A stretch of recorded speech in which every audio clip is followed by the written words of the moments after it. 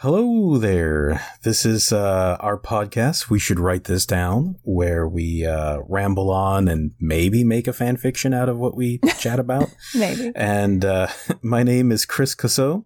I am a writer at trustyhenchman.com, and I snack on danger and I dine on death. My name is Nicole Lamb, and I don't know. Wait, I don't know. I'm too tired to do this.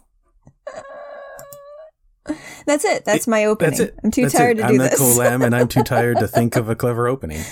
Yes. The end. Okay, thanks for joining us today. That's been our episode. So I'm going to immediately put you back on the spotlight after that. And you have been playing a lot of Cyberpunk. Yes. And we've been meaning to talk about it for a while, but, you know, we've been delayed, and, you know, the nation's on fire and all these other things are happening. Yeah. Instead of talking about that topical bullshit, let's talk about the hottest dad that you currently have a crush on. I love how it was like I was going to talk about cyberpunk elements from, you know, like everyone was talking about how the game is broken and blah, blah, blah, blah, blah, blah. And you're like, but there's a hot dad we need to talk about. Yes.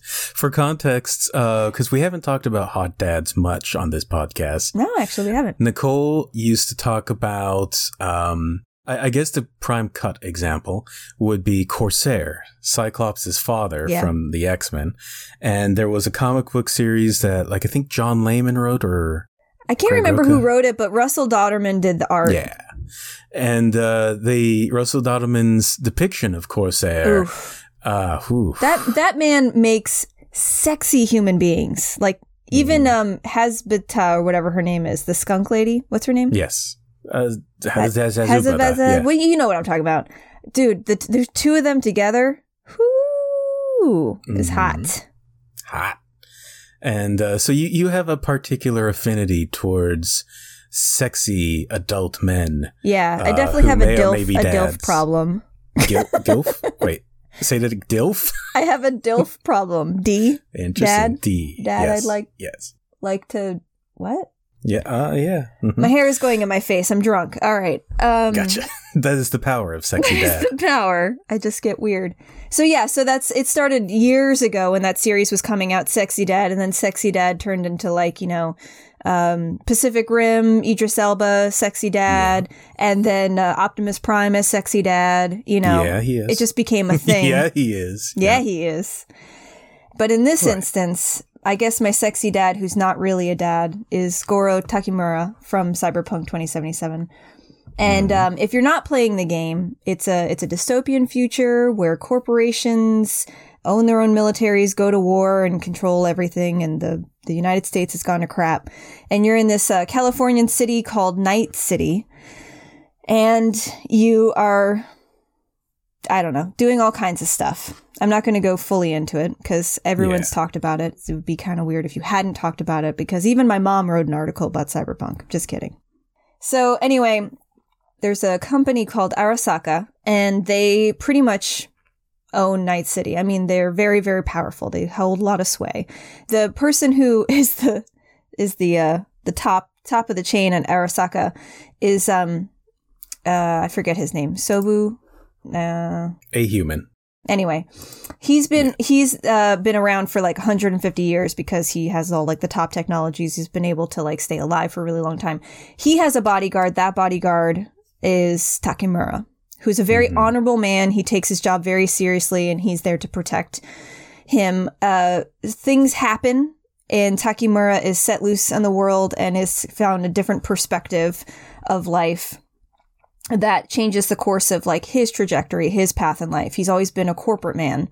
So he's very buttoned up. He's very honorable. He's very like stoic, and he kind of has that dark Batman gravelly voice, but he's got this really cute Japanese accent. I don't know. It just makes him even cuter. I just think it's great. I really have a huge crush on this guy. So when he showed up, so he's got these like crazy cybernetics, because in Cyberpunk you can modify your body and become a cyborg.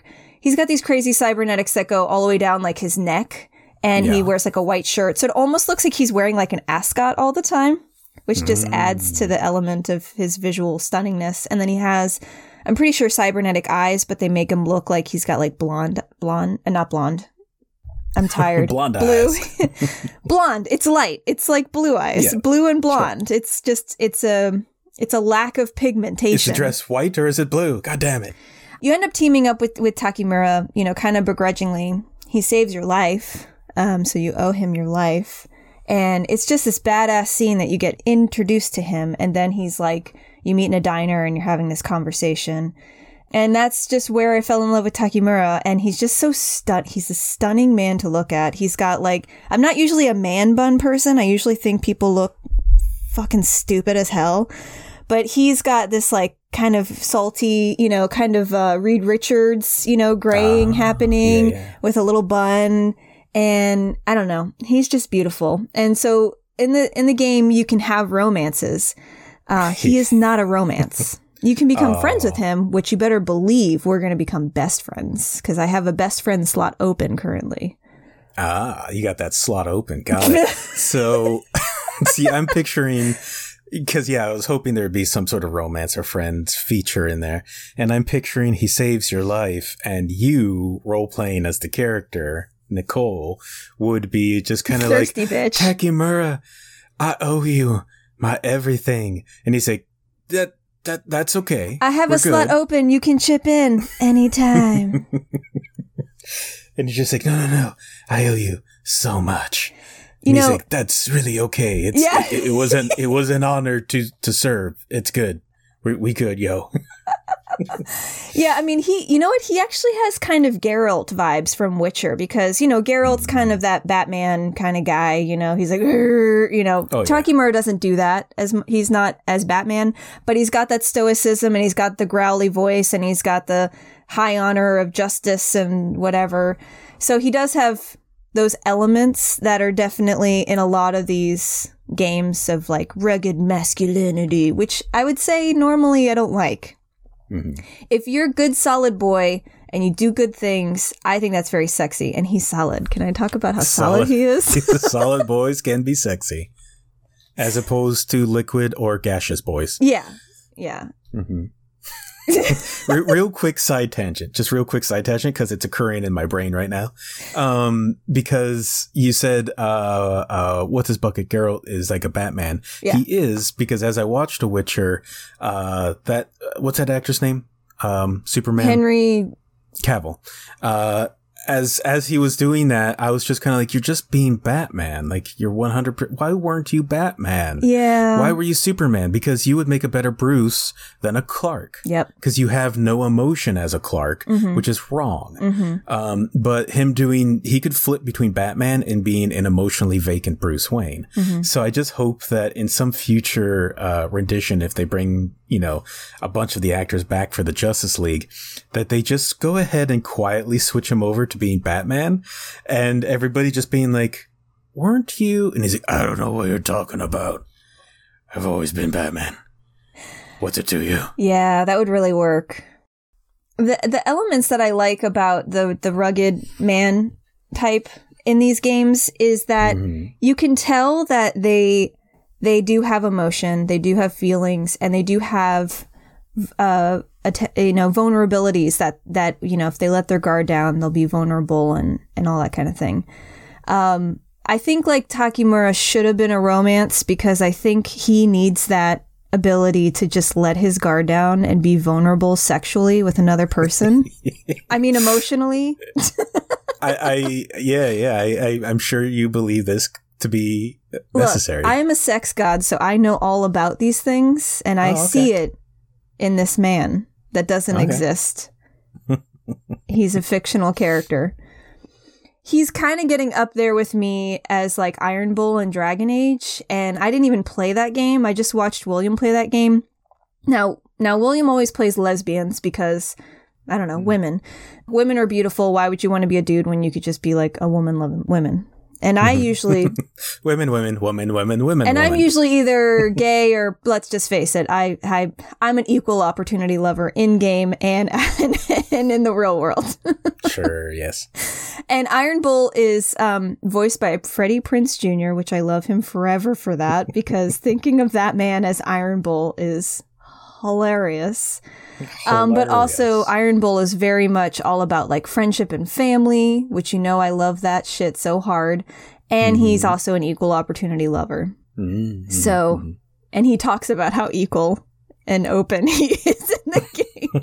I remember he has a lot of slots open. Yes, I remember telling William, you gotta romance Iron Bull. And he's like, no, I'm gonna romance this stupid chick over here. And he didn't call her that. I hate her. Her name's Sarah.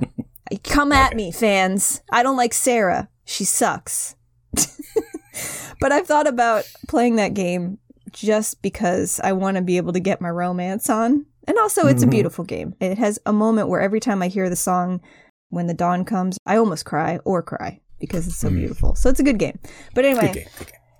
Takemura he needs this. He needs this, and more importantly, I need this. Just like I needed Captain America's Twitter pic last year in 2020, I also need Takemura in 2021. You need a full Twitter account. You need this. So, how did I get to this point where I'm super obsessed with Takemura? One may ask, because it might just seem like, well, there's only 5 of us who care about Takemura the way that I do. Mm-hmm. And what happened was, in the first act, you meet him in a way. And you meet him, or you meat him? I don't know what that means. Meat. You never meat him, unfortunately. Okay. So you meet him in Act 1, and then in Act 2, one of your quests is to go meet him at Tom's Diner, which means that you're sitting in a booth across from him, you're having a conversation about, what happens next, what is, your relationship and what has to happen kind of thing. He, had this crisp white shirt, he has these cybernetics up his neck, he's got these, like, really stunning eyes, and his hair's back, and he's got the Reed Richards gray. And as I'm just looking at him, I'm like, God, he's got some good daddy energy. That was just what I was thinking. I think of a friend of mine who always says he has that daddy energy, and he's got salt and pepper hair, and he usually has like the little Superman spit curl and stuff. And it's just like, he understands the sexy dad situation. Yes. So it's just that daddy energy that he was exuding. And I would always joke with William about it, like, that daddy energy. And he just like laugh at me like, you're being so ridiculous. But then it just continued and grew from there. You know what my brain's doing right now? As if you read through a lot of Game of Thrones, something that he likes to put in there a lot about certain characters is the salt and pepper beard. And so I'm just wondering if all that time, if he's just kind of like, gotta put some of that there daddy energy into the Song of Fire and Ice and daddies. That's the shorthand for what he was ultimately trying to say there, yes. Yes. How do I make this elderly medieval man just a little sexier? Daddy energy. Salt and pepper. There we go. It's a way to appreciate, a refined, aged man, Would you call a redhead guy Salt and Cayenne? Anyway. That's probably true, yes. Yes. But just unfortunately, the gingers are not going to get as much love as somebody who has, brunette to black hair with the white. Mm-hmm. They would be what I like to call the step-headed red child. Step-headed red child. Yes. For no good, because I can't say things in the proper sequence. No. So, yeah. But as you were saying... So Goro. Yeah, so Goro just started becoming an obsession of mine, and I also was just like thirsty for those romance options too. And so I remember when I started joking around about his daddy energy that's when the searching commenced, where I said, "Can you romance Takemura?" and was sad to find that was not the case. And then if you do search that, you're going to get other searches that may spoil things for you, which was also annoying because I was so so early in stuff that I'm like, oh, now I need to think about this. That's great. So I not only I don't get romance, but on top of it, I have some other thing that I don't want to think about because it potentially kind of sucks. Oh, okay. It's something like you could miss it if you didn't know it ahead of time. And then you'd have to go back and play it and to try to get the outcome that you would have probably done had you known that was an option. So Gotcha. So that's how the obsession began.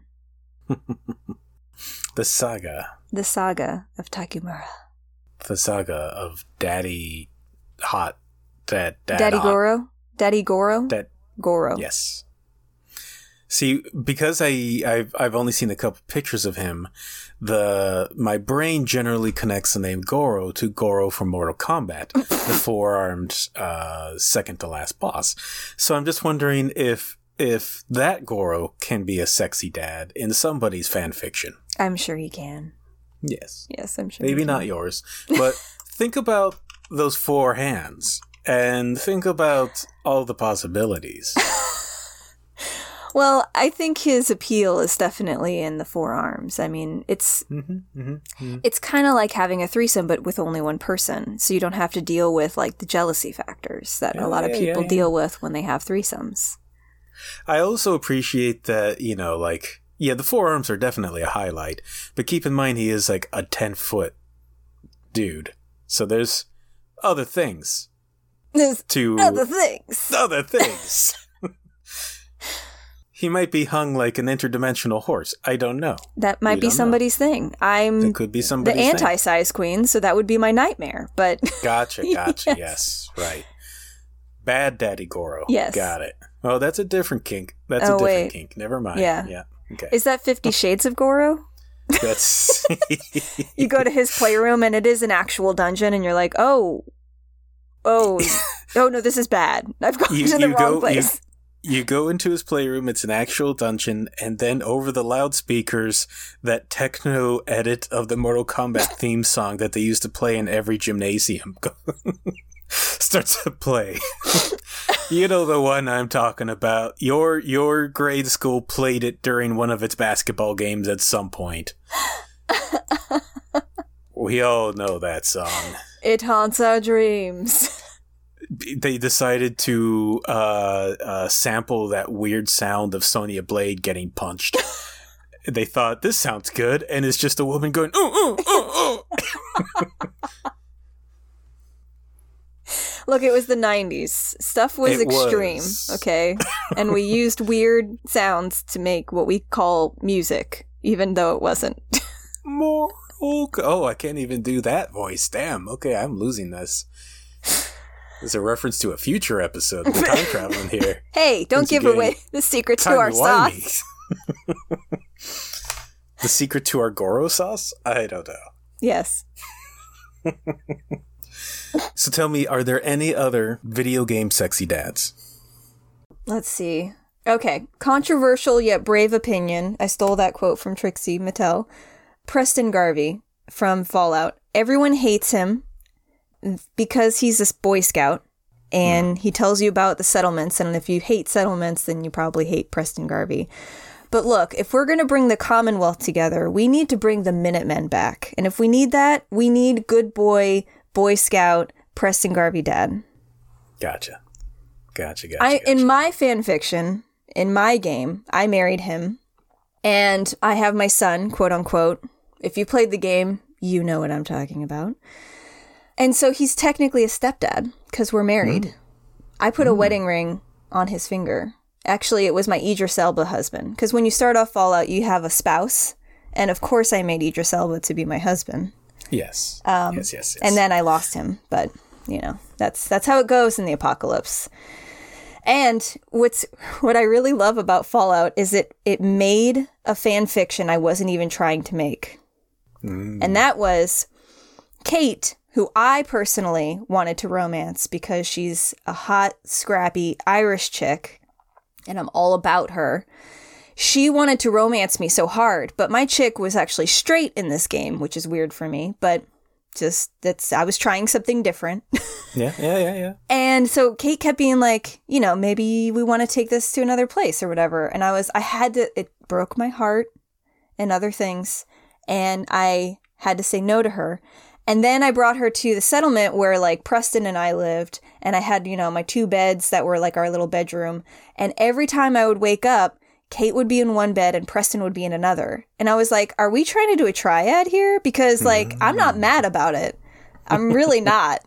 And it wasn't like I was jealous, like, why are you with my man? I was just like, wait, do I need to prepare for something? I'm going to go shower. You guys just stay in bed. Hold on. How many slots do I have to free up for this? I'll be right back. And she would still be like, every once in a while, just being like, yeah, you want a romance? I'm like, Fallout, look, I'm trying to be a straight woman here. It's hard for me. I don't know how to do this.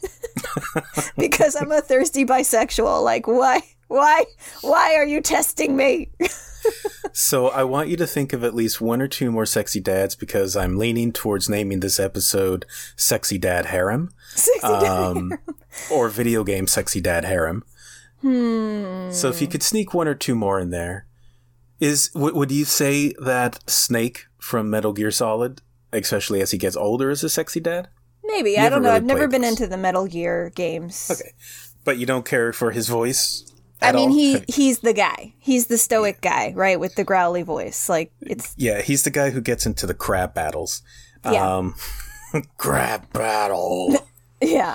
What's funny is that creator, what's his name? Kojima? Yeah. Kojima, yeah. He has an Easter egg in Cyberpunk 2077. Ah. Yeah. When you go to Konpeki Plaza, he's in the bar.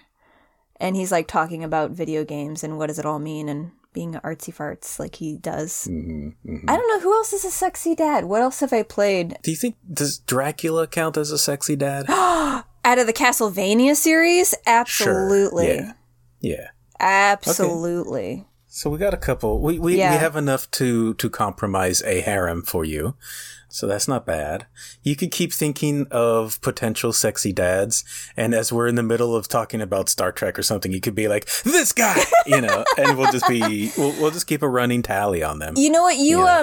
You reminded me. I was just having this thought the other day, how we on the podcast talked about Star Trek, and we're talking about the thing I never remember that makes Earl Grey tea for Captain Picard. Replicators. Thank you. Why is that so hard for me to... It's replicator. You just replicate food.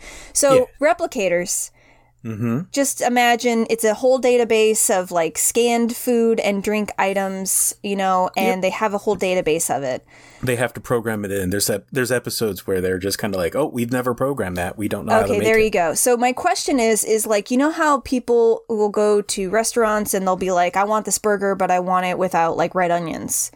Right. Would that like break the system if you tried to alter what it is, or would you just have to sit there and like program in a whole other burger just to get the thing? I think it's as simple as the system just, deletes a 1 and equals no onion. Okay. Because I was just thinking like, you have this high-tech thing, and then what if the one thing broke of just like, Sharon wanted no onions and now our replicators are down. Thanks, Sharon. Karen doesn't want any pickles. God damn it, Karen. God damn it, Karen. In the middle of a battle with the Romulans, she's, because the ship's not shaking yet or anything, and she's just kind of like, I want a Big Mac with cheese and onions, but hold the pickles. And in the middle of the battle, the computer's just like, error, and they just take a torpedo. They take a torpedo up in their torpedo bay. And don't even get me started on what Daniel did, because... Oh, God damn it, Daniel. Son of a bitch. Daniel, we don't have kids' meals on this thing, okay? Just eat an adult meal, God damn it, Daniel.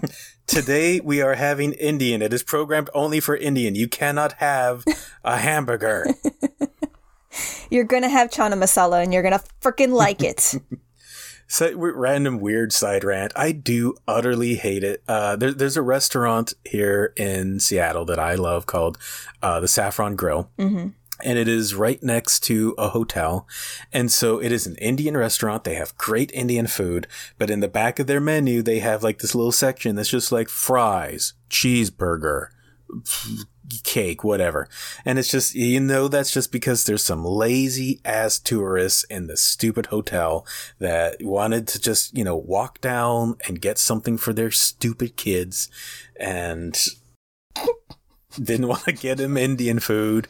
And they had to make something on the spot. You know, and they're just like, just put it in the menu. Just put some chicken nuggets on there. Fine. Yeah, it's happening enough.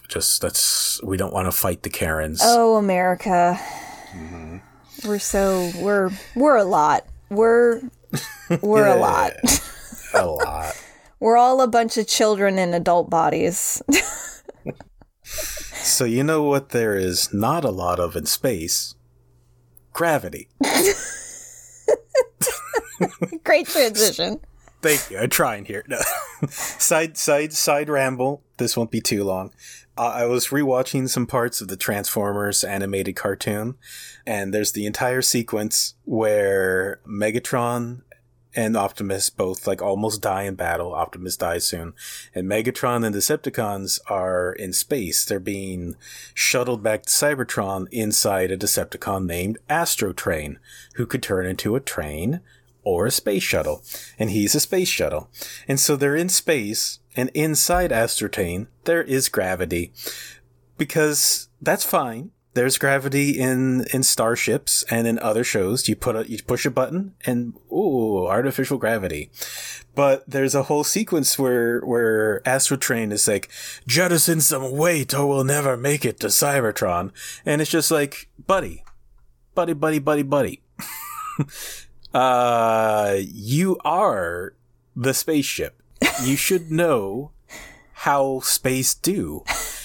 And how to space. Maybe you just turn a switch and you don't have to murder 6 of your colleagues. But Starscream immediately is like, oh, yes, let's put it to a vote. I want to throw Megatron off the goddamn train. Instead of throw Mama off the train, it's throw Megatron off the train. Coming to HBO Max soon. Oh man, that should be the name of the episode. Yeah. This episode's gonna have 4 or 5 names. Sorry, it's gonna be a long title because I can't get rid of Sexy Dad Harem. But throw Megatron off a train is a winner. I really hope DLC comes out where you can romance Takemura. Come on, CD Projekt Red, you need to build that goodwill. I mean, you don't, but not with me.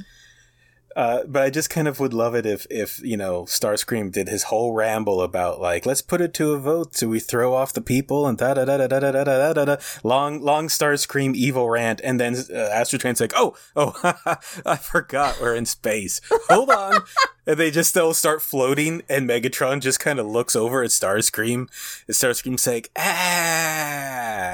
thought I had it. That one. Oh, cartoons. And then they make it to Cybertron, but Megatron has to be nursed back to health, and so they make Starscream be his nurse. And he has to wear a sexy nurse outfit because, come on, why wouldn't you? And it's a rule. Just you get Megatron abusing Nurse Starscream, Oh man, that's a fan fiction in and of itself. And this is throw Megatron off the train. Yeah, exactly. Yes. Is Megatron a sexy dad? Like an evil sexy dad? I've heard him been called a sexy grandpa.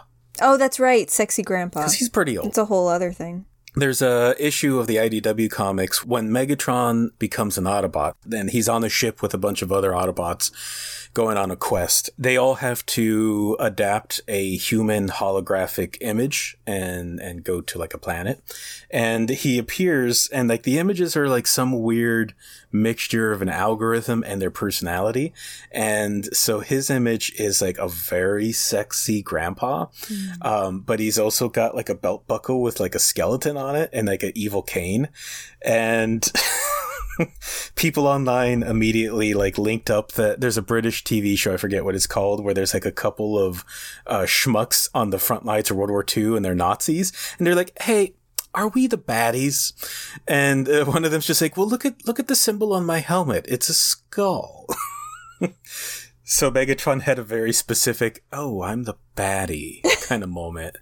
Since So yes, I love it. I highly recommend Sexy Grandpa Megatron run of IDW. It is fantabulous. It is great.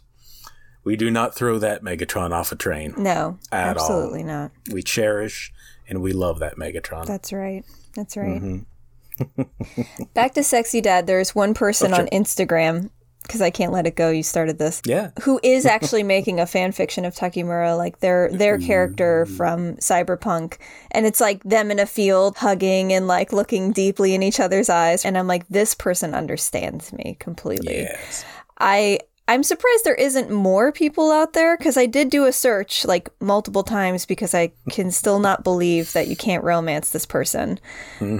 Like, okay, here's the thing. So dude bros are really upset that they cannot romance Judy. Judy is the really gorgeous chick that you see in a lot of the promos of her looking like kind of from the side, and she's got like a shaved head on the side and tattoos and stuff. She's cute as hell. And trust me, William and I are like, yep, we're females. We're gonna do Judy so hard.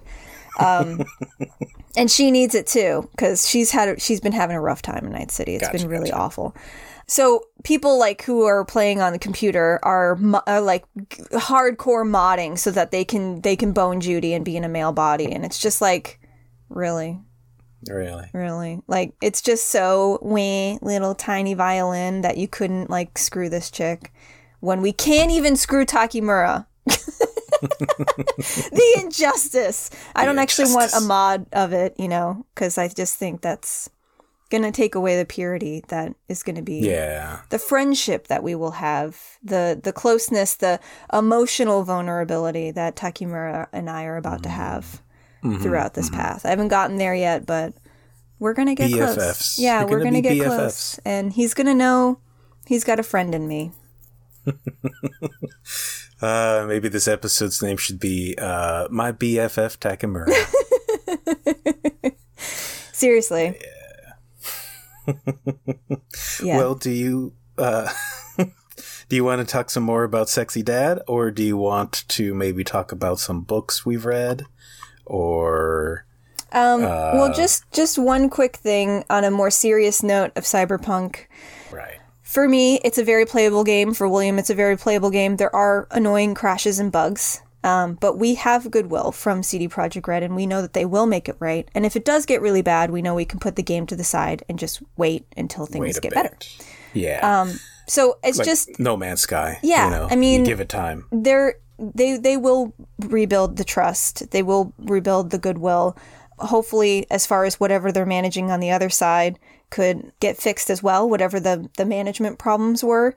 And there's other things in the game development world that are a problem that I think we really could be talking about that would be helpful. Just like we talked about what Hasbro is doing with toys and just toy collecting in general, or even like comic books, having Diamond be like the POS that it is, and like actually sabotaging the comic book industry and the retail industry in many ways, and how detrimental that is. I think in the gaming development world, especially when you have huge undertakings with massive, I mean, there's 500 to 700 people working at CD Projekt Red. Right. Not all of those are developers. I think, people are like admin and all the different type of stuff. But, a lot of humans put a ton of time, and some of them put love in it, and some of them probably put spite because they're exhausted. And I feel all of that. But like, we forget that there's human beings working on this, and there's going to be flaws, and game development is hard.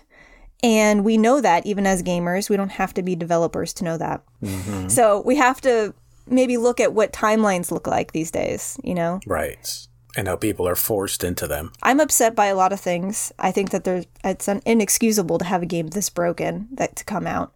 And I also think that there are probably problems that made this happen that are not being addressed currently in the industry. And that's the conversation that we should really be having. What if one of the big problems that caused all the other problems was an internal feud about whether you could romance Takemura?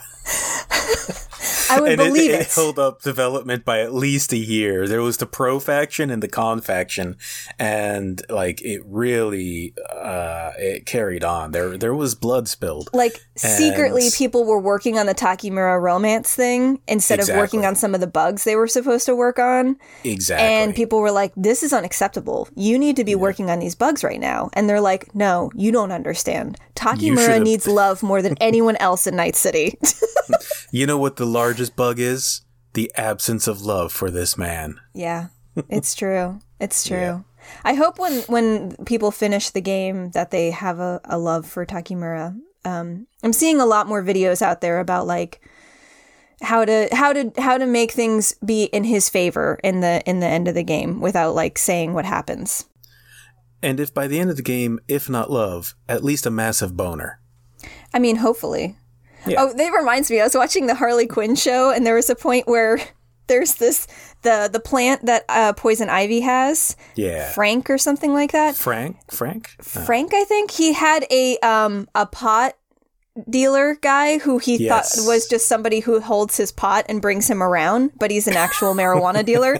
And he's like driving out to this place to get something, and the guy Chad, I think his name is, he gets hallucinogenic honey that you lick once and you see God, and then you lick again and you get the hardest boner and you fall asleep. Yeah. And Harley Quinn at the end of that episode is like talking to herself in the mirror, like, you know, the doctor, Harleen, you know, Quinzel is talking to her, and she's like, you are hallucinating me, but you are not hallucinating the plant that is driving and the dude with the boner in the back seat. Yeah. It was a great line. That's a good. Yeah, I just lick once, you see God. Lick twice, you pass out and have a boner. So why would you lick twice while you're driving a car, Chad? Yeah, we talked about Harley Quinn a little bit before, but I will again highly recommend it. It is pretty fun. Yeah, I do think that you need to be in the mood for it, because it does it dials up to 11 and it can be a little intense, I think. It never pulls back, but it has some of the best quick jokes I've heard in a while. Mm-hmm. And even though you might be on dialed up to 11 for so long, some of those jokes are just brilliant. It's so good. There is some really good writing in there and some really good jokes and some good character arcs. I really love the characterization. Yeah. There's going to be the whole sequence where they deal with King Shark's arranged marriage.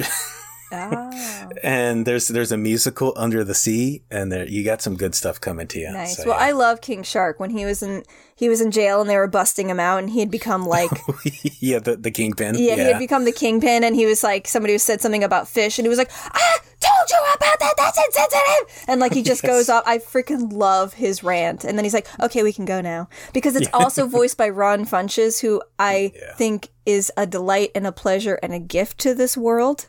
Mm-hmm, he has a podcast called Getting Better with Ron Funches, and his voice is just amazing. And he's a really good dad. He's a super good dad. Good dad. He's a good boy, and you know how much I love good boys.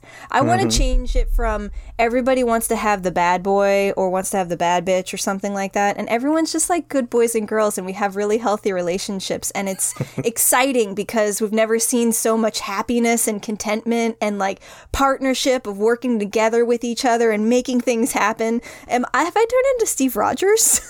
Maybe, yeah. I'm a little tired of the bad boy. Although the way that you're describing it, it's kind of more like a Mr. Rogers about how like people should be good to each other. Oh, I'm down with that.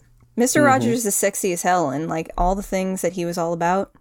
I'm going down on record as saying Mr. Rogers is sexy as hell. Oh no, you should do that. I want to make good boys sexy. Come on. Keep talking about Mr. Rogers real quick, because I'm trying to remember the name of somebody, and I'm stalling for time. Mr. Rogers can lift Thor's hammer. Go. Talk about that for a second. Absolutely. He's absolutely worthy. I mean, come on. If Steve Rogers can do it, Mr. Rogers can do it. Rogers can totally do it. It's not a coincidence that both of their name is Rogers. I'm just saying. Okay. I found it. Good boy, Rogers. There's a guy I found on Instagram, and his tag is old time hockey. Basically, he's kind of like like Buffy the Vampire Slayer, unto every generation a Slayer is born, unto every generation a Mr. Rogers is born, or a Bob Ross. And this guy is kind of like that. And he kind of has this Canadian vibe to him. And he just gives like really nice talks about taking care of yourself and being good to people. And he goes on like nature walks with his dog. His name is Donnybrook. But like he does it with his accent. It's just like, oh yeah, you know, it's all good. And sometimes we just have to treat ourselves. So I like to make myself my favorite dish, which is a bunch of frozen meatballs, a bunch of ketchup, and you put a whole bunch of soda in there. And it just makes this nasty looking thing. But he plays like old Nintendo games on an old TV and watches like Footloose and and all these great things. If you just need to feel good, just feel good. Mm-hmm. Just look up Old Time Hockey, Hawkey, and he's good. Good human is good. Also, if you want to know just how sexy Goro Takemura is, I found something. It's not the original artist, but it's sci-fi.inside. You'll see a spread by Miami Todd, and it's 3 different Goros, like one with his shirt off with like his tattoos, one with his like man bun, and then one with his hair down and wearing like a kimono, I think. Okay. And you'll know just how sexy this dad is, for sure, because nice. It's a really good rendition of him. Well, do you... This episode is about Nicole's thirst. Welcome. It's a trap! Welcome. Thirst trap. Well, do you want to talk about something that we both read? Yeah, sure. Because since we're talking about a bit of cyberpunk, we both picked up a book published by Magnetic Press. Yeah.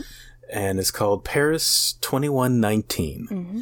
It is written by a fella named Zep and drawn by somebody named Bertel. And I did the Kickstarter. I think you bought it from... Yeah, I ordered it from my comic store called Comic Place in Bellingham. Yeah. Yes. And so, how did you enjoy it? I really like the art. The story, it was pretty straightforward. And even for me, like, I caught on to what it was pretty early on. Oh, yeah. Yeah, it's very easy. That. It's minimal concept and execution. Yes. So in that way, I was a little disappointed because I don't think I'll reread it. No. Yeah, I enjoyed it. Mm-hmm. The art was the key thing. That's the main reason I kickstarted it. And I like Magnetic Press stuff. And their Kickstarters are kind of fantastic because you basically pay kind of the same price as retail, maybe $5 more, but they give you a ton of stuff because they hit their stretch goals. And so for me, I got a variant hardcover drawn by Peach Momoko. I got a metal coin with an image from the cover by Peach Momoko. And I don't know what I'm going to do with that metal coin. Nothing. It's a metal coin.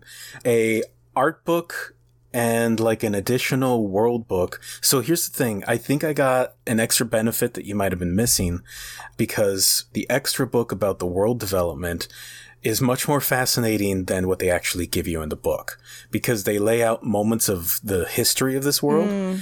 And like so when you were reading the book, did you wonder why there's like spiky architecture? That's one of the things throughout it. They'll go to areas in the city and it'll look like something exploded in the concrete and there's like weird spikes all around everywhere. And if you're reading it, I think you just take that as future architecture. Pretty much, yeah. But in the world building book, they mention that somebody created a form of nanotechnology artwork that developed a bug and glitched across the entire city and just like exploded, creating like these weird hexagons and geometrical shapes that consumed part of the geography of Paris. So it's like, that's a cool idea. It's really interesting, yeah. But you never explain it in the actual story. When you say it's low concept, I'll actually say it's high concept, low plot, low development. Because there's tons of really fascinating concepts that you could see, but only understand if you read their notes, which is not a good way to do something. No. Yeah. No. I guess it's like just the concept of, that they made this technology that has a flaw and they're covering it up. That's the whole thing. That's the whole plot, really. Yeah. And so I guess that's where I was thinking, like, that's the concept that he came up with, and then he rolled with it. But there's so much more behind it that was never executed into the actual story. Yeah, execution, I think, is the main problem. Yeah. So we might as well spoilers. Let's actually talk about what this book is about, yeah? Basically, they develop a technology that's instant teleportation. Yeah. And there's a kid who doesn't want to ever use it because he's me. He doesn't like to use even a cell phone. He likes to walk the streets and, and take the subways, which are actually kind of weird and dangerous. Yeah. But he keeps noticing people that, like, are mentally unhinged, and later on, he sees them again, and they're okay, and they don't know what he's talking about. He also has a girlfriend who, even though she's, like, on the cover prominently, she's, like, on my variant cover very prominently, she has virtually no characterization, and is just there for him to worry about. Yeah. He cares a lot for this beautiful woman. Yeah. And she has headaches and stuff that's maybe a side effect from teleportation. And so he starts, one day he notices that he sees the woman again, one of the women that seems to be suffering from, like, seizures. And a couple of medics take her, and he's like, this is weird. And he follows them, and they vaporize her. Yep. And so there's a conspiracy, and there's a cover-up. But he figures out who she is, and he gives her a call and finds out that she exists, like, in another city, like in London or something like that. And she doesn't know what he's talking about. She's like, I'm fine. What's going on? And that's where he's like, oh, something's happening. Yeah, exactly. A bunch of other stuff happened that's kind of like just, extending some of that plot line.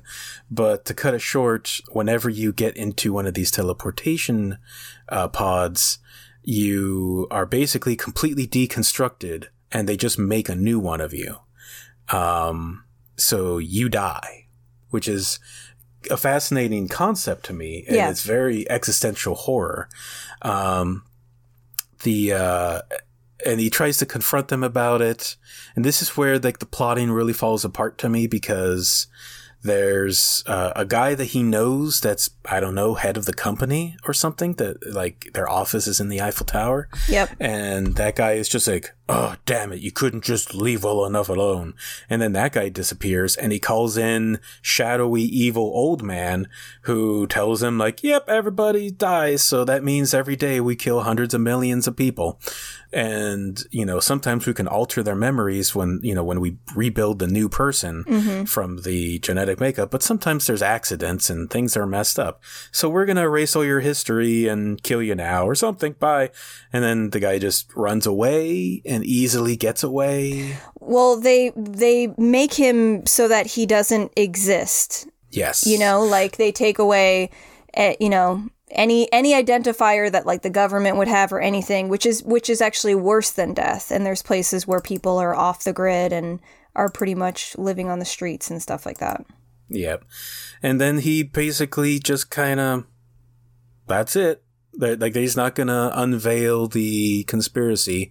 And the girl that he loves, her memory of him was wiped because she keeps teleporting. Yep. So they took away the memory at some teleport. And then he just kind of goes and visits her and takes her out for a drive, and that's the end. Yeah, because he knows the things that she likes, and so he says the right thing, and she's like, oh, I've always wanted to da-da-da-da, and it's like, woo! Yeah, and charms her. Yeah, so it's one of those things of everything about the world I really like, everything about the threat I really like. I am 100% down with the existential horror of trying to figure out, like, do you have a soul? Are you the sum of your memories? Is that your soul?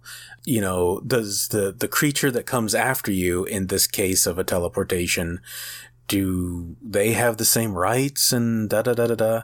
So I actually, I wrote like a bit of a long form article about it because I focus more on the House of X, Powers of X take on it, but I use this as an example. Right. So there's stuff here I really like, and I really liked Bertale's artwork, so I do not regret getting this. In the back of the book that I have, you can see that the artist likes to do blue washes of everything first. Yeah. And that actually looks better, I think, than the color palette in the main thing. Like, I would have liked to have seen the whole thing in this blue wash, because there's something about it that I think highlights his art really, really well. Yep. And it might just be the way that he does, like, the lights and the darks, because that's the reason why he does the washes, is to really understand, like, the lights and darks of it. So yeah, no, I agree. I think it would have been much better as just the washes. But yeah, so I mean, overall, I do recommend it if you're in the mood for that kind of futuristic thing with some interesting designs and ideas. But just be prepared. It's kind of a shallow characters, shallow plotting. Yeah, I mean, as much as I think it's interesting and it was enjoyable, I don't know that it's worth it for the money. Because I just don't think it gives you enough to want to keep going back. Yeah, maybe borrow it from the library. Something like that. Which it sucks because it's not like I didn't like it, and that's why I'm like, don't buy it. It's hard to justify something that I'm going to read once and probably never look at again. Yeah. You know, unfortunately. So, I mean, next time if they make a thing, maybe they find a way to bring that world piece into it a little bit more, because there's a lot of fascinating things happening that I knew nothing about. Well, you know, it's a remarkably short hardcover. Mm-hmm. So it almost feels like they were just like, we got this idea and we want to be done with it. Mm-hmm. You know, just get it out and move on. Yeah. Because I think if they had included, I mean, all they really had to do was maybe include an additional 20 to 30 pages of miscellaneous world building flashbacks and try to incorporate that into the larger plot. But I think they were just going for like short and sweet, and it's just kind of like, well, it's short. Don't know about sweet. Yeah. But it's not sour, so I guess yay, you know. Yeah, with the prominent feature of his girlfriend, is it Chloe? I think her name is. I think so. Yeah. I really thought we would get more about her, and she was a really stunning created character. Like, you know, the way she was really beautiful, and she had the, you know, the really dark skin with the light outfit, and so like visually I think she was very stunning, and I really thought there was going to be something more to her, and I was going to know who she was and that kind of thing, and she just was kind of a plot point, unfortunately. Yeah, there's virtually nothing about her, and it would have been truly interesting if they had gone on an arc about her discovering that now she's technically died how many times? Yeah. And that, you know, so that kind of existential horror and possible breakdown that could happen from that, where she's just like, I'm not me, or I'm not the original me, you know? So it's a kind of a book of missed opportunities. Yeah. Which is a little unfortunate. So it sounds like we both are just kind of like, yeah, but not great about it. Yeah. Yeah. No, which I think is just fine, you know? It happens, you know? It happens. I'm still going to support Magnetic Press stuff. I've already, I fell for their newest Kickstarter. I skipped 2 because I just like, I can't afford to do that right now. Mm-hmm. But they had a 2-pack that has the newest chapter of the Love Animal books, right? Which I absolutely love. Because, the Love series, if you're unfamiliar, are silent nature comics that basically follow a day in the life of a different animal. One is the tiger, one is the fox, one is the dinosaur, one is lion. And so the new one is the mastiff. So, of course, I'm going to be there for the dog chapter. And that same artist also has like a new fantasy book. So they went ahead and made them as like a pair package on Kickstarter, and I'll get another metal coin that I'll do nothing with. Oh, side point, this Kickstarter package also featured a soundtrack, a digital soundtrack. Oh, really? Of cyberpunk type music. And it's not bad at all. It's just kind of generic. So yeah. Is there anything else that you've read that you want to talk about? I've read a whole bunch of stuff, amazingly enough. Oh, sure. So one other thing that I read is a Kickstarter comic called Dwellings, and it is by Jay Stevens. It's the first comic he's done in something like 20 years. He did a series called Jetcat Clubhouse and The Land of Nod and Atomic City Tales, I believe. And I always loved him because he has a very cartoony style. And he would tell something that seems like it's 100% kid appropriate, and then something very wrong happens, and then he just acts like it didn't happen. So I love it. But then he went into the world of animation. There's a couple cartoons series that he, has a hand in. And so, that's good for him, get that career going. Mm-hmm. But the comic industry has been suffering with the loss of his talent. So he did this new comic, and it's just a normal single issue comic, and it is done in the style of old Harvey comics like Casper and Richie Rich, but they are straight up EC style Tales from the Crypt horror. Oh, cool. The comic is printed in such a way that the pages are uncoated, and so everything looks aged. Mm. Yeah, the main story is there's this kid. He looks like he's all of 6, but he's supposed to be 18. It's just the art style. And he, is accosted one day by somebody in the park who's a mafia guy who's just no, I know who you really are. Your mom ratted on us. And he's how'd she visit? So the kid immediately beats the man to death with a stone and then leaves the corpse, and then a bunch of crows eat the corpse. And then for the rest of the issue, crows keep following him, and somebody offhand tells him crows have been known to follow packs of wolves because they know where the food's gonna be, and they'll, and so the kid starts being haunted by them, and he's they want me to kill again.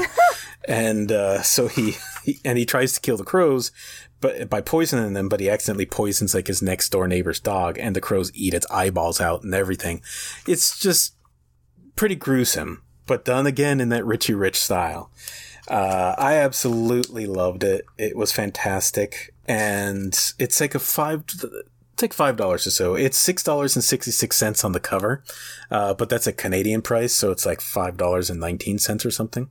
But you can order it directly from the publisher. So I'll include that in the link. Okay. Absolutely loved it. It is fantastic. When did you pick that up?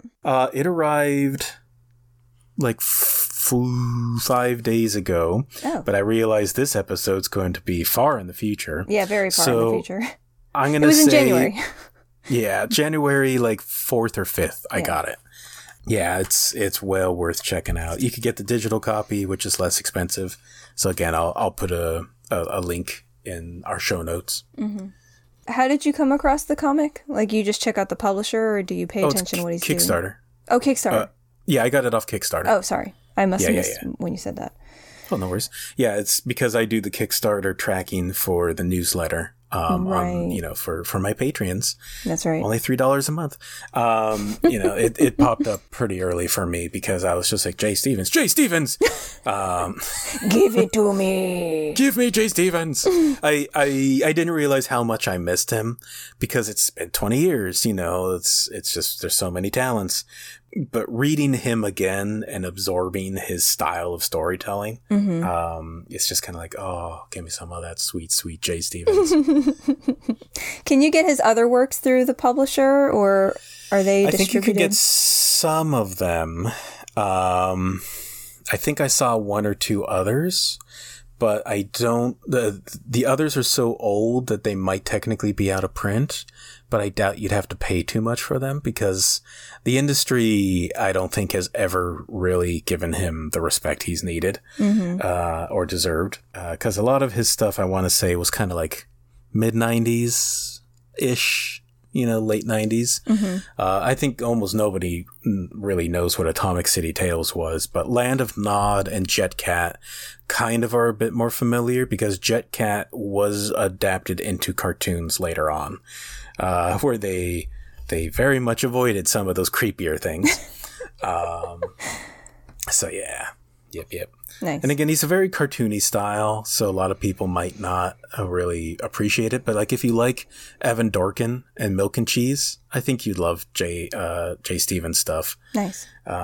It's part of that, like, that wheelhouse of the 90s that was also like slave labor graphics, and you get Johnny and Squee, and but this one was a bit more disguised and seemed a bit more wholesome most of the time. But yeah. I like those elements where it seems like things are going okay, but then there's something eerie below the surface. Like, yeah, it's the kind of indie comics that I think it makes me like things like Liz Suburbia, like her Sacred Heart. Oh yeah, very cartoony. Wow. Yeah, it just looks like it's like hot straight stuff or something. Rich. Yeah, hot stuff. Yep. Yeah. Yeah. And it looks like there's going to be more issues. At least it sounds like, from what I could read on the website. So here's the hoping he just keeps going with his style. Yeah, for sure. It also includes, real quick here, a page of fake ads, like mail-in ads, and it has exploding hand grenade. This menacing hand grenade looks and works just like a real one. All you do is pull the pin, throw the grenade, and watch the fun as it explodes. Harmless. And then they had, let's see here, the Black Death, an invocation, and then just like a foreign language, just nice evil looking ads. And then it just says, "Do not send me the items listed. I will be dissatisfied and will return the entire order after 10 days of feeling quite sorry for myself for being so utterly foolish. Not a real advert." "Sorry, but we cannot actually ship orders because nothing is real. Everything is a lie. You must know this." Beautifully done. Beautifully done. Yeah. So how about you? Any good reads? I don't know if I can make this quick. So I've been reading Pleasure and Corruption, which I've talked about. I think I've mentioned, but I don't think I've really talked about. It's part of my little like smut time manga. And the first volume was focusing on this high school. Everything's in high school, which can be a problem sometimes. Yeah. Unless you're reading Berserker to your eternity, and then your soul's crushed. But it's not in high school. So what is Berserk, but in high school? Oh, God. How have they not had a weird spin-off like that? Every manga does. Let's save that for a future episode. Okay, future episode. We're almost getting soon to Berserk time anyway, but... Yeah. So it's this high school student who deals with his stress by taking upskirt photos of girls. It's an interesting way to do things. And sure. one of the like high-achieving girls who's like the vice president of the school council or whatever, just like a really upstanding citizen, I guess, in high school. She catches him, and then she blackmails him into meeting him in an empty room after school and letting, up on the roof in the first time, tying him in rope bondage. And then he says he has to urinate, so she takes his penis out and she allows him to urinate. Yeah, that's how the first volume starts. So that's a thing.